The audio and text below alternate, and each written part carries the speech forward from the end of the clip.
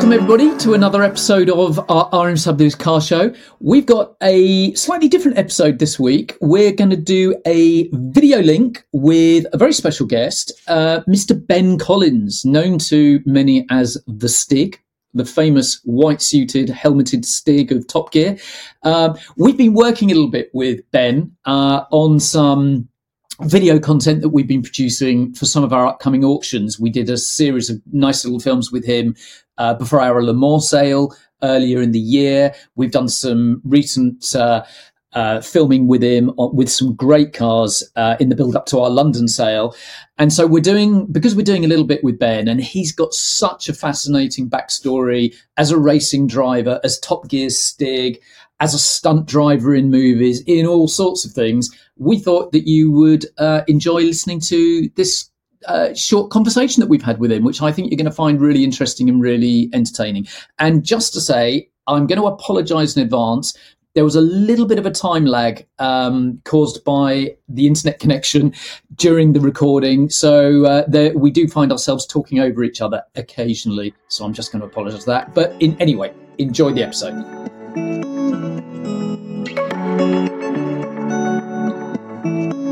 Welcome everybody to RM Sotheby's Car Show, and we've got a special guest, very special guest actually, Mr. Ben Collins, who hopefully, if you're watching this podcast, you can probably see him peering into his webcam, because we're doing this remotely, which is not something we do all the time on the Car Show. But Ben, I need to give you an introduction, and it's actually quite hard to give you to summarise your career, because it's quite broad, isn't it? Well, you have to come up with your best some say line. Well, it's racing driver, Top Gear personality, or at the time, actually, it's quite funny because at the time you weren't actually a personality, were you? You were just an anonymous figure on the screen. I've got exactly. I've got no personality. Presenter. Oh, it's a bit of everything. So come on, you started out racing way back, early mid-90s, something like that? Yes. So that's where the passion for driving came from, and then subsequently, get more and more into cars as the years have gone by and how they work. So racing driver was the first calling and the main passion, and that's kind of everything is spaghettified around that, really. I did a little bit of research. Apparently, you were in the army as well, weren't you? So with actually, it was always an ambition of mine when I was at school, and I didn't know where my career was going to go. It was only when I was 19 that I started racing, and I had a very particular goal in mind, which is get to Formula One, to win races and get to the top. So that's a tough journey, and tough to get there. It was a fantastic journey, and I loved every second of it, and completely hooked on motorsport. Went through the different levels, you go faster and faster through the different series, all the way through Formula 3 and then into that Formula 3000 level, and didn't quite make it to Formula 1, but I then went across to the Le Mans 24-hour racing, and it was absolutely brilliant. That was the sort of peak of my career in terms of the speeds and the level of racing. Le Mans 24 Hours, World Sports Car Championship in a car that had Formula 1 engine powering it, so it had about 850 horsepower in the Judd F1 V10 screaming motor, and then carbon brakes, massive downforce. So it was pretty epic.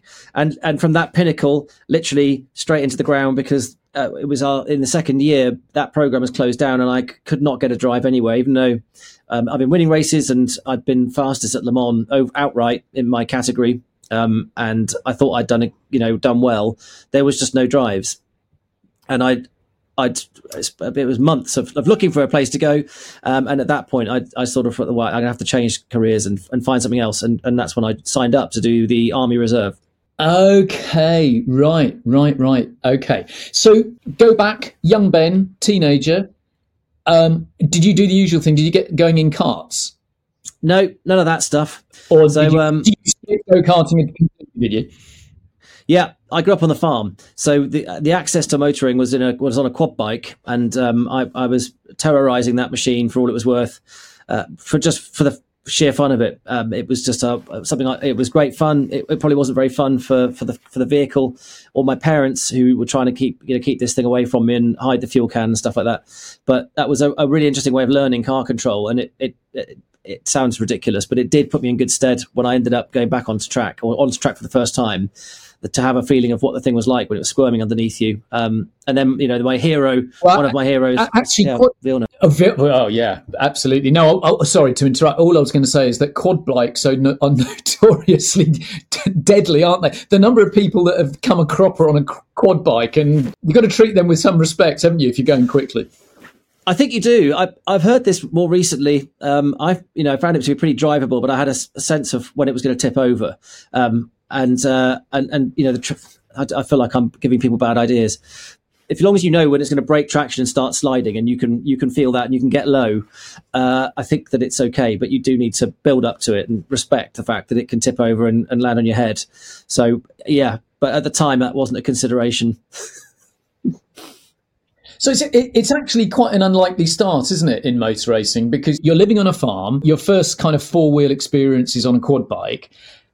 I'm assuming that maybe your dad doesn't have that much motor racing interest. So you're not in a perfect situation, are you, to actually kind of get into a car and get onto a track and get started? So how did that, and more to the point, it needs money, doesn't it? So, I mean, were you just sort of just keeping your parents poor, or were you finding money elsewhere? I was in an incredibly fortunate position where my folks helped me get started. So my dad was passionate about cars and driving, and he was pretty wild at the wheel. So there was an interest in the family, but I wasn't really into it until I had a bit of go-karting once at literally at a party. And then my dad gave me an opportunity to try a single-seater. And then that was the game changer. And I was very quick. I had no idea what I was doing, but I was fast in the lap time. And he helped me get started. So without that, there would have been no start to it. And like you're right, it's a massive barrier, the cost of it. So I was fortunate to get some sponsorship fairly early on as well. So that got me going to a certain point. But it is a huge barrier. At least now there is esports as quite a good common denominator and a way of proving that you've got the discipline and the approach, and you can learn a lot of the sensory inputs. I think, but actually a bit like go-karting though. I would say more of the go-karting translates to car racing than esports, but there is still a huge amount you can learn on the sim that translates. Yeah. But Formula 3 was kind of where you first shone, right? Yeah, I mean, well, I shone for a lot of the wrong reasons early on. I had the speed, but I'd never been on a track with other people. I didn't get along with them very well. They were all in the way. But I wanted to be at the front, and I didn't have a very good risk calculator to figure out when a move was on, when it wasn't. So as far as I was concerned, all the moves were on all of the time, and so that meant that I had a lot of crashing. And that's how you learn. You learn the hard way. But I was at the front, so I won my last race of that season, and then I calmed down a bit and found a way to to finish first. You first have to finish. It's the golden rule. For a novice, it's the most important rule of all, and to even out that and to be more disciplined in how you control yourself. So they did kick in pretty early, and then in Formula 3, yes, I was up there, and a lot of the people I raced with ended up in Formula 1, which was great for them. I didn't make it, so I had to go and do something else. But it was a great journey. Who were you competing against at that point, who eventually made it to Formula 1? Go on, do some name dropping there. I'll try to think. So Mark Webber, had some good tussles with him. Did Mario Haberfeld get to F1? I can't remember. Thomas Scheckter became test driver at Jaguar, and then Luciano Berti. Yeah. He made it through. So a lot of the Brazilian guys made it through. There's more of them. Mark Hines got a test drive, but didn't get to F1 and should have done because he was fantastic talent. Who else? Takuma Sato, he was my teammate. Narain Karthikeyan, yeah. I think he did a few starts, didn't he? Who else? Yeah, I remember Karthikeyan did. He did Palmer Audi as well, didn't he? I think he may have done. Formula Palmer Audi. Yeah. I remember very fast. Yeah, no, fast, wild. Yeah. When I was racing in Vauxhall Lotus, I ended up with this driver. There's Mallory Park, is a very high speed track. It was the first time all of us had really gone up to that level where we had big slick tires and wings on the car. So it was quite a big step. And there was this driver, and it was a test day, and we were banging wheels down the straight. I can't remember who started it, but I would lay blame on him. He would probably say that I was the hooligan. But nevertheless, there was this driver, he would not let me past, and it got quite leery. And we came into the pits, and I was sort of looking across to see who this person was, expecting this great big sort of thug to get out because of the way he drove. And it was Lorraine, and tiny, skinny guy, really, really small, a helmet with matchstick legs, basically. And it just made me laugh. It just his driving attitude was massive, and he was, it was just him. And we became good friends. I really like Lorraine. He's a good guy. It's funny enough, talking of. So I'm pretty small. I'm 5'8", and I've done a bit of racing. But one of the good things about being 5'8" is that you fit in everything. I kind of haven't found a car that I've not sat in and it's been okay and comfortable and all the rest of it. You're on the tallish side, aren't you, for a driver? Yeah, I'm 6'1", which is not ideal. It's also weight is a factor in a lot of these formulas. Where so when in the good series they ballast, so you've got a weight that they'll add weight to the lighter drivers, but mostly they don't do that. So that's quite a disadvantage. And in terms of sort of screwing yourself into these cars, yes, you're an F1 driver's dream. Me less so, but fortunately there is just about enough room. You have to figure it out, but you end up with welts on your elbows and your knees from wedging yourself in. So it's a bit brutal. Yeah, I just lack A, the skill, and B, the fitness as well. That would be my problem. Years ago, when I was a motoring journalist, the guy I worked with, Steve Sutcliffe at Autocar, he had the opportunity to go and Steve was a good peddler and was driving in the TVR Tuscan series at the time and was doing pretty well in that, and was winning races. And he had the opportunity to go and drive the then Jaguar Formula One car. And I mean, I think he equipped himself very well, but he couldn't string more than 2 laps together without his feeling like that his head was going to leave his body. Couldn't lift his head up, and just absolutely knackered him. It's amazing how fit you have to be for that stuff, isn't it? Yeah, that level is quite an awakener. F1 and also that Le Mans car that I was racing was very similar. So even though I've been racing Formula 3, where there's considerable G-forces in the cornering, but rarely you felt that you were getting a proper workout. Weirdly, there was one track on the calendar that we did at Pau. It's a street circuit in France. I'm not even sure what it is. I think it's just because there were no straights, so your body never got a rest. And you really felt it in your neck and your arms. It was the only place. You go up to Formula 3000 level and F1, and it's a whole different ball game, and you have to transform yourself.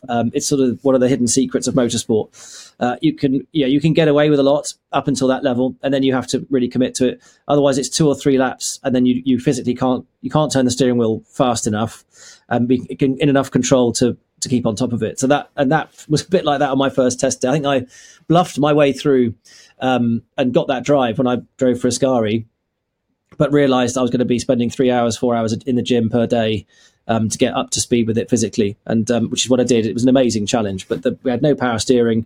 Everything was on your arms and neck. Huge 3.5 G braking, cornering, and the straights become very short because you're changing gear all the time. The thing is just leaping along the straights. They don't last long, and then you're back on the huge effort on the brakes, and when you hit the brakes, it's not just braking. It's the full force that your leg can deliver to that pedal. It's as strong as you can, hit it with your thigh muscle. So you properly working. Yeah. And, it's great. Yeah. It was a lot of fun. Okay. So you found yourself in sports cars. How many times have you done Le Mans? 4 times now. 4 times. And that is, I mean, I suppose when at whatever point you kind of realised you weren't going to stay in single seaters and you weren't necessarily going to make it to Formula One, that's the pinnacle, isn't it? If you're not driving a Formula One car and doing Grand Prix, Le Mans is the pinnacle. So that it must be wonderful to reflect back on your racing career, having done Le Mans 4 times, because it kind of doesn't get any better than that, does it? Yeah, I was very snooty about the whole anything that's not a single seater. And I think most racing drivers are that way until actually you get in one and you drive, whether it's the new hypercar, which I've not yet driven, or a Group C car, which I did get to drive with you guys, which was epic. Or the LMP 900 or LMP1, they're so fast, the performance is incredible, and then you realise what you hadn't paid attention to, which is that there's another world of motorsport that's just as cool and fast, but you get to do it for longer. Sports car races are 6 hours. F1 is much shorter. F1 is still the pinnacle of motor racing, but still, the grid is full of F1 drivers. So you're racing against some of the best drivers in the world, either who are on the way to F1 or just outside of it or have just left it behind. So it's top level sport, and it's mega. And then you've got the different categories. Obviously, you've got GT racing as well. And I've been at I've driven all 3 levels: LMP1, 2, and GT, and they're all great. I did prefer it in the faster stuff, because you're not looking in your mirrors so much to see when these crazy things coming past you and going to slice your mirrors off, which does happen quite a lot.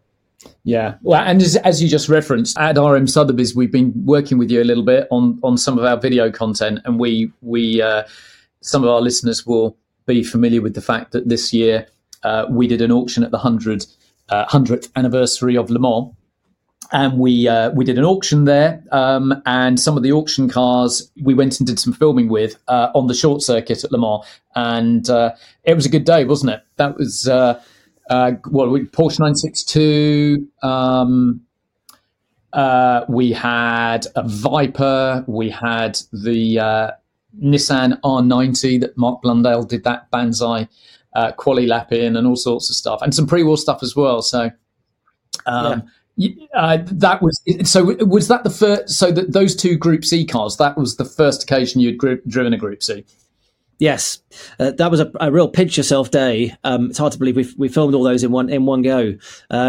Getting in those cars, that was very familiar to what I was racing. And I suppose some of them were, it was only a 10-year gap, I suppose, to the Nissan. So that had a lot in common with the Ascari. In fact, that car, even the chassis, the Lola, I think was based on a Group C car from a similar era. They cut the roof off basically and modified it and turned it into an Ascari. So yeah, it was familiar territory, but you also acknowledge that the fearsomeness of the power and the speed and what they were, it's fantastic. And just an idea of what it was. I mean, the one that sticks in the memory was Blundell's Nissan, because of the berserk lap and the overboost and all that turned. I think it's because it was already an extreme car, but on that lap, unleashed with the turbos and the wastegate jammed shut, that it became a completely off the Richter scale insane car. I think that's why people love that story. But the Rothmans equally, that Porsche, the 962 and everything it had done in its various forms and evolutions, it was the car on my bedroom wall. I'd watched Derek Bell, or was it even not following Le Mans, you kind of knew that name. He was a celebrity in those days, and so it was special. And we had and the old timers. That one that we had, the Alpine, what is it? Was it called Alpine? Yeah, with the square wheels. Square at the bottom, because it had been parked in a museum for several decades and hadn't been touched, I think, since it finished Le Mans. Remarkable. Yeah, no, amazing. It's the days like that are the privilege of working for an auction house, really, like RM Sotheby's, because we do have access to some amazing cars. But I know that a lot of our listeners are going to be fascinated by the Top Gear story. So let's go to that. First off, very briefly, if you can, tell us how you came to be the Stig. Yeah, so it was actually one of my sponsors when I was doing Formula 3 was Top Gear magazine, and so I was in touch with a little bit there and learning about what they were doing. But I also knew Top Gear from back in the day when Noel Edmonds used to present it. I think I was vaguely aware that he was on the TV. But it's a household name, and at the time I was looking for different. How can I get more sponsorship? How do I get to F1? You need backing, and working in TV seems to be a good thing to do. A lot of the drivers were getting involved with different driving programs. My mates were on a Channel 4 program. Plato was on Channel 5. So there were opportunities there, and I thought, right, this would be a good thing to do. And I got in touch with the TV show. Is there anything going on here? And the timing was good, because there was a Stig already. There was he was there for about 8 or 9 months, which was Perry's. Yeah, the Stig in the black suit. So they had someone there. But I didn't realise that he was on the way out. So as it turned out, that was good fortune for me, and not so much for him, I guess. Unless I don't know the circumstances with that one. But I was in touch. I got to do an audition at the track in a Ford Focus, and they had an existing time for that car, which I beat, but I didn't know that at the time. So my future boss was, monitoring this on a stopwatch, and didn't really say yes or no to anything I was doing. I did my best, and then was that Andy Wilman? That's Andy, yeah, the exec producer. Yeah, kept his cards close to his chest as always, and always kept you keen. So yeah, I didn't hear from them at all until for about a month, and then I basically was asked, can you come in on a Tuesday or something, and I got there, and that was my first day as the Stig. Amazing. Okay, and so that. I mean, interesting that they gave you a Ford Focus because, I suppose peddling a Ford Focus quickly around a track is as valid as anything else. But once you found yourself in the job and there were all manner of cars coming your way, and obviously a lot of them very powerful, did you feel pressure? Did it feel like a pressurized environment in terms of you? Everyone was expecting the Stig to get hold of whatever he was driving, get it by the scruff of the neck and just go banzai fast and pull everything together and look amazing. So did that feel like pressure to you? Well, there's always pressure. Yeah, it was clever of them really to use a Ford Focus as a measuring tool, because all these racing drivers who've done Le Mans and Formula One, you're all used to rear-wheel drive cars with lots of power and grip. And a Ford Focus is front-wheel drive and has none of that grip, and it's a road car. And Top Gear is also fundamentally it's a car show about road cars. You do get some supercars and hypercars that start to come close in terms of handling to a racing car, but the majority of it isn't. So that I think that was quite a smart move to see how does a pro driver react with this thing, and then on the day to day that you with racing, especially in the qualifying sessions, you have to create that pressure yourself to find your peak performance for one lap when the tyres are ready to do it. So that's something that I'd learned to cultivate in my, try and get to the, again, to get that performance, to be ready for those qualifying sessions. You have to find it in yourself. And I just brought that discipline to the Stig role and then some, because I really loved this whole idea of this character was flawless. No human being is, but it's what you aspire to. And I thought that was a pretty good banner to be under. Yeah, no, absolutely. And I mean, you carried it off so brilliantly, actually, I have to say. And obviously your anonymity was so much a part of the whole thing. I mean, just before we get into the anonymity bit, how many years in total were you the Stig? 8 years total. 8 years. So how on earth did you manage, and did all of the production team and everyone else, you've got friends and family that knew you with the Stig, how the hell did you keep it a secret for that amount of time? That just seems, that's like being in the SAS, isn't it? And not telling anyone what you do for a living. I mean, that's mad.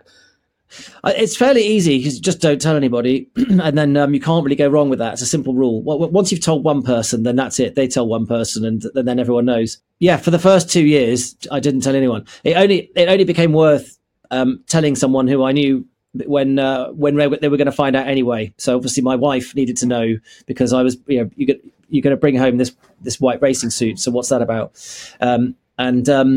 But no, outside of that, the production team, you had people coming and going. So, and eventually it was the sort of admin and bureaucracy that kind of started to wear down a bit of that veil of secrecy, because you had to do insurance forms, and people come and go, and ultimately the press did slowly start to find out and started guessing correctly what was going on. But actually, I always maintained that they didn't know until they had definitive proof. But it did. There were a few things that you could say were definitive. So I was named in a health and safety report at one point. I think that was in 2007. And then I also got named, unfortunately, by the BBC's own Radio Times, that outed me as the Stig in 2008. And that was then the slippery slope. Once your own team is doing it, very hard to defend. We'll touch on the outing of you as the Stig in a minute, because I know that there was quite a lot of furore about that, wasn't it? I've just got one anecdote, because in the early 2000s, I was working I was PR manager for Peugeot UK around the time. I'm trying to think what year it would have been, 2003 or something like that. And we had launched a new car. Fairly crappy little thing, but Andy Willman quite liked it. It was a little car called a 1002, or was it a 1003? But it was a small car, but it had two big sliding doors in the side of it. Anyway, we were asked to bring it down to Dunsfold, and I came down. It's all a bit hazy because it is 20 years ago. There were some porter cabins outside where you had the main hangar where the filming was done, but you got changed in a porter cabin thing outside. Is that right? Is my memory serving me right? Eventually, so the originally it was the pilot's changing room, which was the brick building, because it was the test ground for the Harrier jump jet. we used to use one of their buildings, and then actually we moved across. I don't know why, but I then moved across to this porter cabin, and we kind of slimmed down. So that's where, yes, porter cabin. Well, I was in that porter cabin, milling about, because I kind of knew I didn't really know Jeremy Clarkson, but I did know James May. I knew a little bit, and he was an ex-Autocar guy, and I'd met Hammond a couple of times as well. But anyway, I was in that porter cabin, and I don't know what happened or what I was doing, whether I was looking for a toilet or looking for somewhere to sit down or something. But I opened a door and I began to open it, and I got the faintest glimpse of what must have been you, but I didn't know it was you, and I didn't really see your face. And you, I don't know which direction you were sitting or standing, but you were obviously aware that somebody was about to walk into this room, and you just instantly, in a nanosecond, spun around and just slammed the door. You like it came back in my face like that. I'm sorry, but that I was vicious. No, it's no problem. And I kind of, and in that moment, I knew what I'd done. I knew that the Stig was behind this door, and it scared me. I thought, right, I need to get out of here. But anyway, that's my Stig anecdote. But so when you did eventually, as you say, sort of the veil of secrecy sort of began to fray a little bit. So your name was being mumbled a little bit around and about. But in the end, am I right in saying that actually coming clean and putting your hands in the air and being seen in public and saying, yes, I'm the Stig, that was basically your decision, but that was a decision that didn't go down brilliantly with the rest of the team. Is that a fair assessment? Yeah, it's close. I think, like I said, it had been revealed to some extent through various means, and also I was getting rumours that there were other people. I just had when you're going to be replaced. So I was aware of that, and once you figured things out, then you start having to make your own decisions. So I've been there a long time. I loved it. I never had a bad day at work. Every day was another adventure. It was fantastic, great team. But I felt that the time was coming to the end, and so I'd been in the press. There'd been these different reveals. Schumacher came on and did a huge smokescreen thing, but to me, it was pretty obvious that time was up, and it was better to go under, with some element of planning for my own benefit as well as making a clean break with it. So I did, get my house in order, and then gave my notice to my boss, and tried to do that as in the most equitable way possible. But it didn't go down particularly well, and then there was a bit of a breakup. But anyway, I'm glad we did make up in the end, and hopefully everybody had a bit of a perspective of that there's a human being in there that also has a career to try and forge and other things to do. So we did make up in the end, and that was good. Yeah, I mean, I think that must be so frustrating to be in one of the world's most popular kind of entertainment programs, let's face it, and to have such a central role within it, and to be on the front of calendars and God knows what and DVD boxes, and to not, as Ben Collins, to be able to kind of monopolize on that and enjoy it as yourself and not as an anonymous individual in a crash helmet. I totally get a sense of how frustrating that must have been, and to have done it for all of those years. So it must have been quite liberating when you revealed yourself. It was quite weird. So I think the only issue I had with it was that I was always not by my main boss, but as it became very corporate, I would be quite continuously reminded that I was expendable, and that really grated because having been there a long time, and I felt done a top job. I had to fend off lap times against some of the best Formula One drivers and all these things, and I loved that. But yeah, so there was just this that they we can't get rid of you because nobody would know that we got rid of you. We just replaced you. There was that sort of hint, and so that was a little bit hard. And and weirdly when the Radio Times thing happened, and I was completely shocked because I'd done things like kicking doors closed, and I'd had the Sunday Times break into my locker and go through stuff, but I'd already thought of that. I never carried my wallet with me with anything with my name on it, so I was quite defensive and careful, but actually when I read it in print, I was surprised. I felt relieved because it was a moment I knew would come and dreaded, and did everything I could to prevent happening. But once it's happened, you can't go back. And I was surprised. I felt relieved because I suppose surprised that I was even worried about it. But it was the best job in the world, so of course you want to keep it going forever. Yeah, fascinating. That's really, really interesting. But life since being the Stig has been equally interesting and good for you. I mean, the other thing I kind of really have to touch upon for the benefit of the listeners is to talk a little bit about some of the film work you've done, in particular James Bond. So which movies have you done stunt driving for? You did Spectre? You did Spectre? Is that right? Yeah. So my first Bond film was Quantum of Solace, and then Skyfall, a tiny bit on Spectre, and then I worked on No Time to Die as well. So it's been amazing. The Bond movies are something else. It's another level. And going from a small team with TV, Top Gear, to this massive crew, hundreds of people, I wouldn't say that it's not that money's no object. It's just that they will invest in creating a timeless and perfect shot so that if it takes a week to get the weather correct for that scene, they'll wait. They have time to afford the time to do it. That was unbelievable. And the toys are bigger.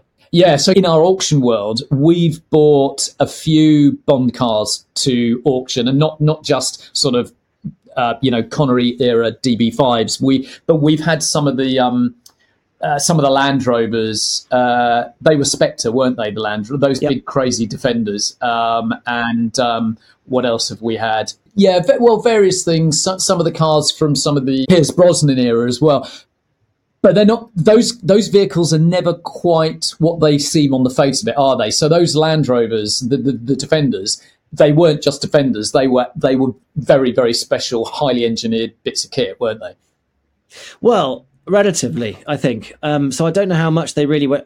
I didn't get involved on that scene with those vehicles, so I can't say that I'm an expert on them. But I think they were fairly rudimentary. But obviously with the way the styling with the massive wheels, the extra power, and all that sort of stuff, that was fairly a fair modification.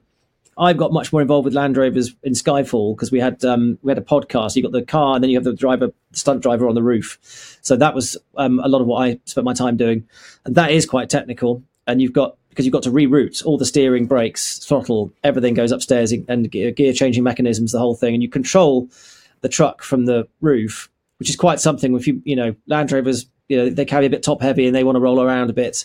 So that really accentuates that, having that huge mass on the top with all the batteries, all the filming equipment, 2 cameras bolted to the sides. So we had to modify that quite a lot. You were sitting on the roof of the Land Rover driving it while the actors were down in the main cabin. Exactly. And you've seen how I drive, so you can imagine how they felt. But it's quite a thing. It's quite a thing. And so the special effects team, they modified the suspension, they widened the wheels to give it more stability. That wider track meant that it stayed upright better and we could do things. But it had, we had a hydraulic handbrake for skidding it around. So it was quite cheeky piece of kit, but great. And we were flying that thing around the mountain roads and through Istanbul. It was good fun. That is very cool. So it's probably varied from movie to movie, but I mean, how many weeks would you be involved in filming for one of these films? Well, for those films, it's months, not weeks. So first film, I think Quantum of Solace was about 3 months, give or take, something like that. And I think Skyfall, I was on that for 3.5, 4 months.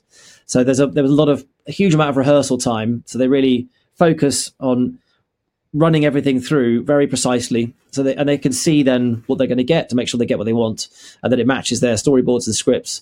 So there's a good build-up process, and then you've got this big machine moving around the different locations. So yes, so they're quite lengthy. And then the recent one was a bit shorter for me. No Time to Die down at what's it called? That funny place. I've forgotten the name of it now. But anyway, down in south of Italy. Why can't I remember that now? Anyway, but mad streets with very, very low grip surface. So they had to spray Coca-Cola on the surface to help the tyres grip and bite into the cobblestones. So there's always a different challenge. But that's the beauty of these different locations is you get completely different vibe for the film, but for the driving, it's totally different as well. It's like going from one track to another. If it's tight, wide, fast, up and down hills, loose surfaces, tarmac, it's what keeps it really fresh. So what were you driving in No Time to Die? So Matera. So I did a couple of bits in an Aston, but not the bulk of it was done by by Mark Higgins, a rally driver who jumped in to do that. But I was I inserted in a few different places around in different bits of the chase and helped out in different ways. But I got to drive a couple of the little sequences in that and get to spend a fair amount of time in the rehearsal time, at least, getting hold of that crazy stunt car, the DB5, which was epic. Yeah, that's amazing. I think there was a Maserati in that scene. Was it an old Quattroporte or something? I can't remember. Or is that just my imagination? There's a few really cool Italian cars. So I think there's a couple of old Maseratis that get written off. There's a mad stunt where it flips over or nearly jumps over Daniel Craig on the bridge. But there's some really cool stunts early on in the film. But as always, the great thing is that the Bond movies are shot in camera real as opposed to CGI, and I think that's what really hooks the audience in from the start to finish, because it's shot. You can always tell when something is a bit of fakery. You can always sense it, and I think it sort of knocks you back into reality a bit. Whereas you get fully immersed when you know there's somebody there driving it or jumping off that bridge or doing something. Yeah, no, absolutely. Yeah, absolutely mega. It's always an event when a new Bond movie comes out, for sure. So bringing things bang up to date, and we must wrap this up fairly quickly. But, what are you up to now? You've got your YouTube channel. I know you work with manufacturers. You're working with the likes of us, with RM Sotheby's. So you're keeping yourself very busy. Yeah, so I'm still writing books. So that first one that came out some years back now, the whole sort of summary of my Top Gear days, The Man in the White Suit, up to more recently, I wrote a book about Aston Martin, which has been fabulous because I did a ton of research on that one and it really deep dive into all the personalities behind the great cars and machines, literally as some of them resurfaced, like the Bulldog that's just come back to life, one of them. Very special car by William Towns.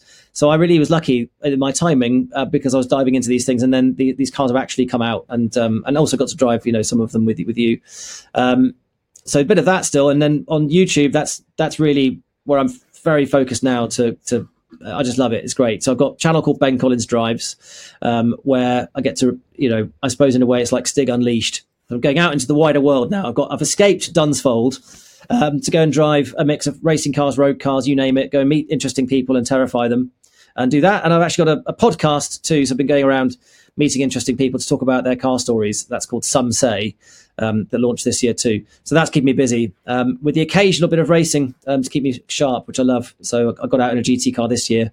I've been racing for Praga and helping them with their hypercar, which is going to be, is something special that's just come out this year. So there's plenty of good high octane business going on. Yeah, that Praga looks amazing, I must say. I used to work with Mark Harrison. He and I used to work. The legend. Yeah, the legend. And actually, because both of you worked in PR. The legend at Smart. I wanted to bring you back to your PR career. Actually, you did touch on Peugeot earlier, which I think was one of the most comedic moments on television, and certainly the Top Gear history was Peugeot, when Peugeot around your era refused to give them the car that they'd reviewed. I don't know if it was the one you said, but I think it was a diesel estate, and it was a PR decision not to give them the car for the studio, and this really pissed them off. So they made mention of this. Peugeot wouldn't give us the car, but we've got the best next best thing. And the camera peers down to the floor, and there was a steel bucket of horse manure on the ground. I thought that was absolutely hilarious. I don't think Peugeot thought so, but it was funny. That was my decision. A PR disaster. I have got a vague. I know. Well, you put me in charge of anything, you're going to get a disaster. That's no question. Yes. Yeah. No, it's funny. I mean, there was a lot of caution at Peugeot, actually, I have to say, in terms of, it was a very funny situation at Peugeot because back in the day, sorry, we're going a bit off piste here, but the Peugeot 206, the little Super Mini that a lot of listeners will remember, was Britain's best-selling car, and it in the retail market. So more people were spending their own money on buying a Peugeot 206 than they were on any other car on sale in Britain. Media hated it. Nobody ever had anything good to say about a Peugeot 206. Nobody liked the driving position. They didn't like the way it drove. everyone could broadly agree it looked okay, but if you gave it to Autocar, Auto Express, or Top Gear, everyone would go, I don't know why people buy this car, because it's terrible. So in the end, Peugeot stopped giving 206s to anyone. It was like, no, we're not going to give you a 206 because we already know you're going to hate it. But yeah, it was a very strange thing. Fair. That's what you get.